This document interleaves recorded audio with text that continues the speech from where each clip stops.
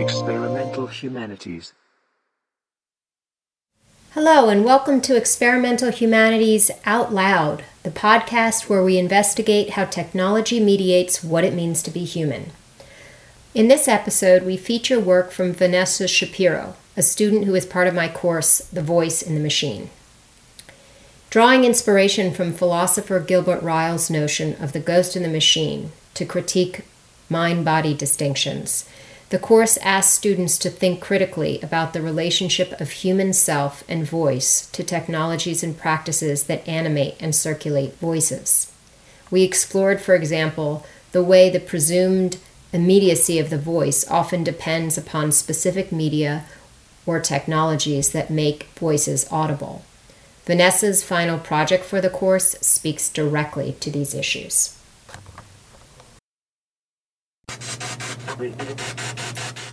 Did you hear that? What about that? Could you make out what that said? Okay, let me help you. They say clearly, please help, and please help me. You can hear it, right? This is audio from BuzzFeed Unsolved, a TV-length web series that's also streamed on Hulu. In this clip, the two hosts, Shane and Ryan, are in the historic Los Angeles Viper Room, sitting on an unfinished dirt floor where a body is rumored to have been buried. The sound you hear is a spirit box, a machine that randomly cycles through radio channels every half second or so. According to those who use it, the device can be used to hear the voices of the dead.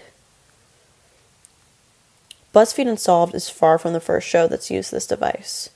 If you've watched any ghost show, and there are a lot of them, you know that the spirit box is a ghost hunter's bread and butter. This holds true off-screen as well. The ghost hunter's arsenal is vast. Spirit boxes, motion detectors, infrared cameras, Kinect cameras, thermal cameras, electromagnetic frequency detectors, and high-quality voice recorders are all used to make contact from beyond the grave. But that's kind of weird, right? For most of history, you saw the dead with ritual, with magic, with mediumship. And sure, these methods still exist, but paranormal investigators are not motivated by religion. As noted by anthropologist Missy Bastian, most ghost hunters consider the practice a hobby. An interest developed not from religious beliefs, but some sort of earlier paranormal experience that they wish to understand. There is no concrete goal to ghost hunting, aside from communication. While an exorcism may be performed on a spirit deemed demonic, ghost hunters, as Bastian says, mostly seek to, quote, console and commemorate. While the occasional New Age shaman or psychic may assist in hunts, there is a focus on proof, on record, on an observable reality. Okay, you can fill her in when she comes back. All right. Welcome, everybody. My name is John. I'm going to be your tour guide for this evening. I want to thank you all for choosing Ghost Tours of Newport for your event tonight. I'm always a little hesitant to call it entertainment. I'll get into that in a bit. A few weeks ago, I went on a ghost tour in Newport, Rhode Island. Before we got to the haunted areas, our guide, John, gave us a primer on ghost hunting terminology.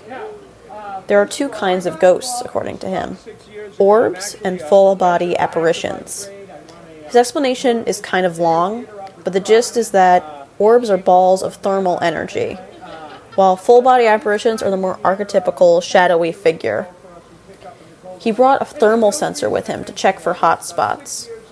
Then he tells us how to take pictures. Key to this. Now, why am I asking you to turn off your flash? Because the next place we're going is loaded with orbs.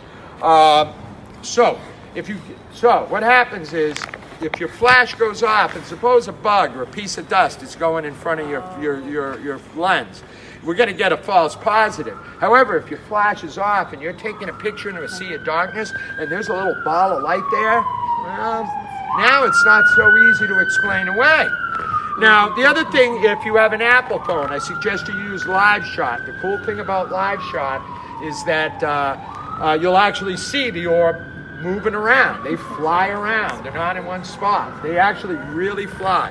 The technique for taking pictures. The other thing with orbs, they may appear as a streak of light or look like a worm almost. Reason for that is your shutter's staying open longer because there's no flash. As the orb moves through the frame, it's going to do that. Remember, as you're taking pictures as well, I've seen people do this all the time, and they're like, where's the ghost? Where's the ghost? Where's the ghost? Where's the ghost? They don't show up as on the screen usually. Matter of fact, if you can see him, it's probably not an orb. I appreciate John's honesty here. He makes it obvious that this is a somewhat rare event and that there are false positives. He shoots down a lot of people's pictures through the night, including one of mine. We'll get to that later.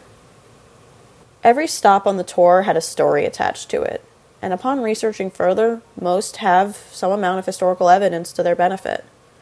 The ghost ship Palatine, the United States' first and only trial that accepted the testimony of ghosts. Wandering soldiers in the former army barracks, all dark marks on the history of Newport.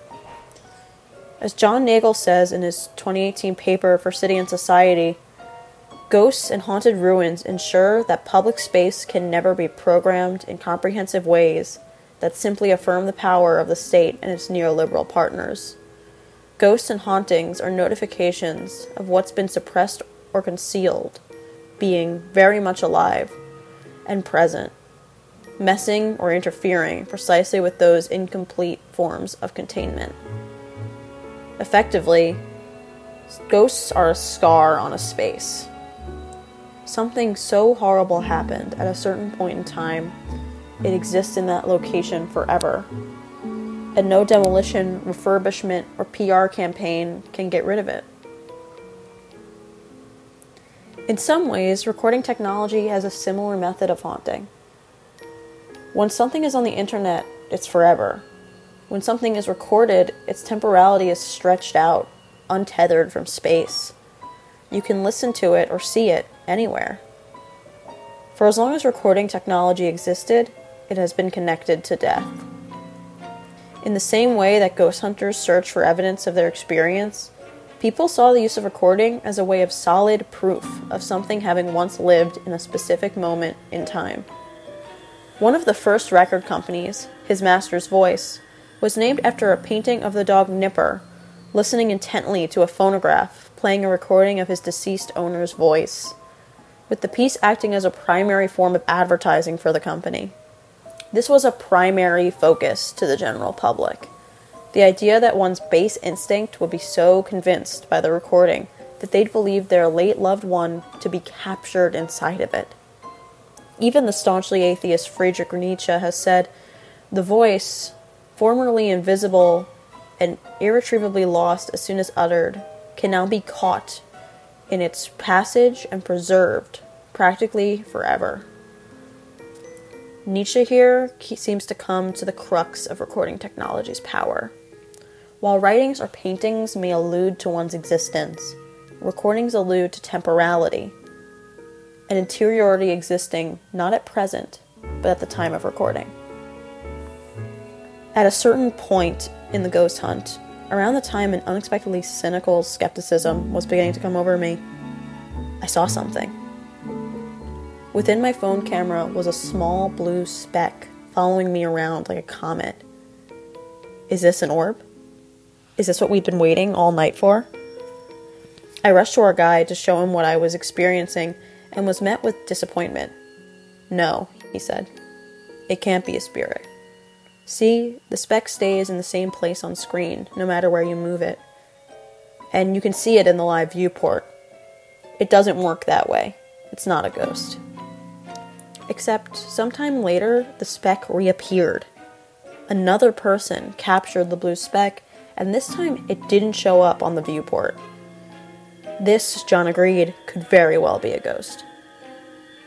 I noticed at that moment that the lucky photographer had an older model phone than I had, with a supposedly less sophisticated camera. I didn't notice a difference with the new model, but it could be there. Maybe my phone can see flares on the viewport, and others can only see it in photos taken. I couldn't know for sure, though. I don't know how this works. It occurred to me then that I knew about as much about my phone as I did the ghosts around us. I know the basics, sure. Shutters, HDR, live cam. But if you ask me how to explain how these features came to be, how they're programmed, what hardware they need, I'm lost. It may as well be magic. Where is the internet? We know how we get there. Computers and Wi-Fi signals in the air, but nobody knows how they work, really. At least not most people. The internet is everywhere, and that makes it nowhere. It is a portal to another plane of existence, one where identity and information becomes fluid. The realm is populated by avatars, illusions to interiority, to people. Anonymous, unknowable, yet intelligent. They are not human entirely, but they are records of humans. Ghosts in the machine. Ghosts are spatial, unbound from time, while recording is temporal, unbound from space. They exist solely on one side of our perception, and thus cannot be fully reached. At least not yet.